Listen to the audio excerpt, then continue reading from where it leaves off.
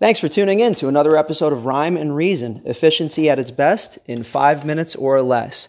And I'm glad it's 5 minutes or less because right now it's 8:44 in the morning and I have to do yet another Zoom call with a networking group in about 15 minutes. So I will try to be 5 minutes as usual, try to be consistent.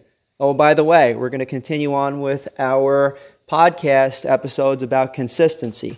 So 2 days ago, I talked about the importance of being consistent in one's actions, and I gave you a few steps. One, kind of like have a goal, a dream, and an objective. We talked about that a little bit more in detail yesterday. The second, which I'll be talking about today, is really just being consistent. It's like the middle of the triad. And the third, which we'll discuss in the next episode, is about having a plan in order to remain in that consistent, if you want to call it an alpha state or whatever have you. But let's get into it today. So I want to talk a little bit more about the individual aspects of being consistent. So we're drilling down. And if you've heard a couple of my other podcasts, I also talk about the rule of three. So I don't want to overwhelm you with a lot of details and so on and so forth, but I do want to tell you a story. For the past 15 or so years, in the fall time, I usually do a little bike ride called the MS Tour. They conduct these all over the country, but the one that I go to is the one in Parsippany, New Jersey.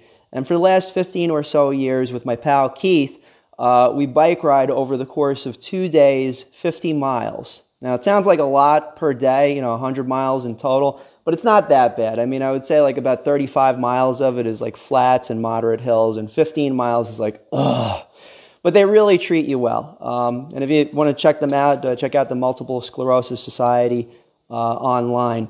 Now, that's a consistent thing that I typically do every year. It's almost like a tradition with me and my friends. Unfortunately, unable to do that tomorrow when the bike ride is supposed to happen because coronavirus has affected the Multiple Sclerosis Tour as well as everything else in our lives. So we will not be doing the actual ride where we all congregate and meet up in Parsippany.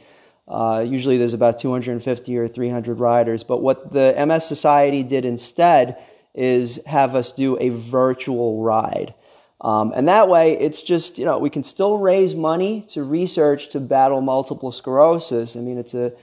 It's a terrible disease. It affects millions of people neurologically, and it can eventually lead to death if it's not treated consistently. So a lot of research money goes to it. We want to keep it going, and we're going to be out there riding tomorrow.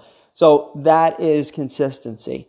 Going back to the first thing, having a goal or an objective, that is a great goal or objective to aim toward, is like to try to eradicate a terrible disease amongst many others. All right. Now, the consistency part, that part two, let's drill down a little bit deeper into that. Okay. So how does one get to the office? How does one remain consistent, sitting down at the desk every single day? How does one get to the retail store that he or she operates and gets behind the counter and stands there for 6, 8, maybe even 10 hours a day? How does one go out there and train every single day in order to be able to make that goal that they had already determined?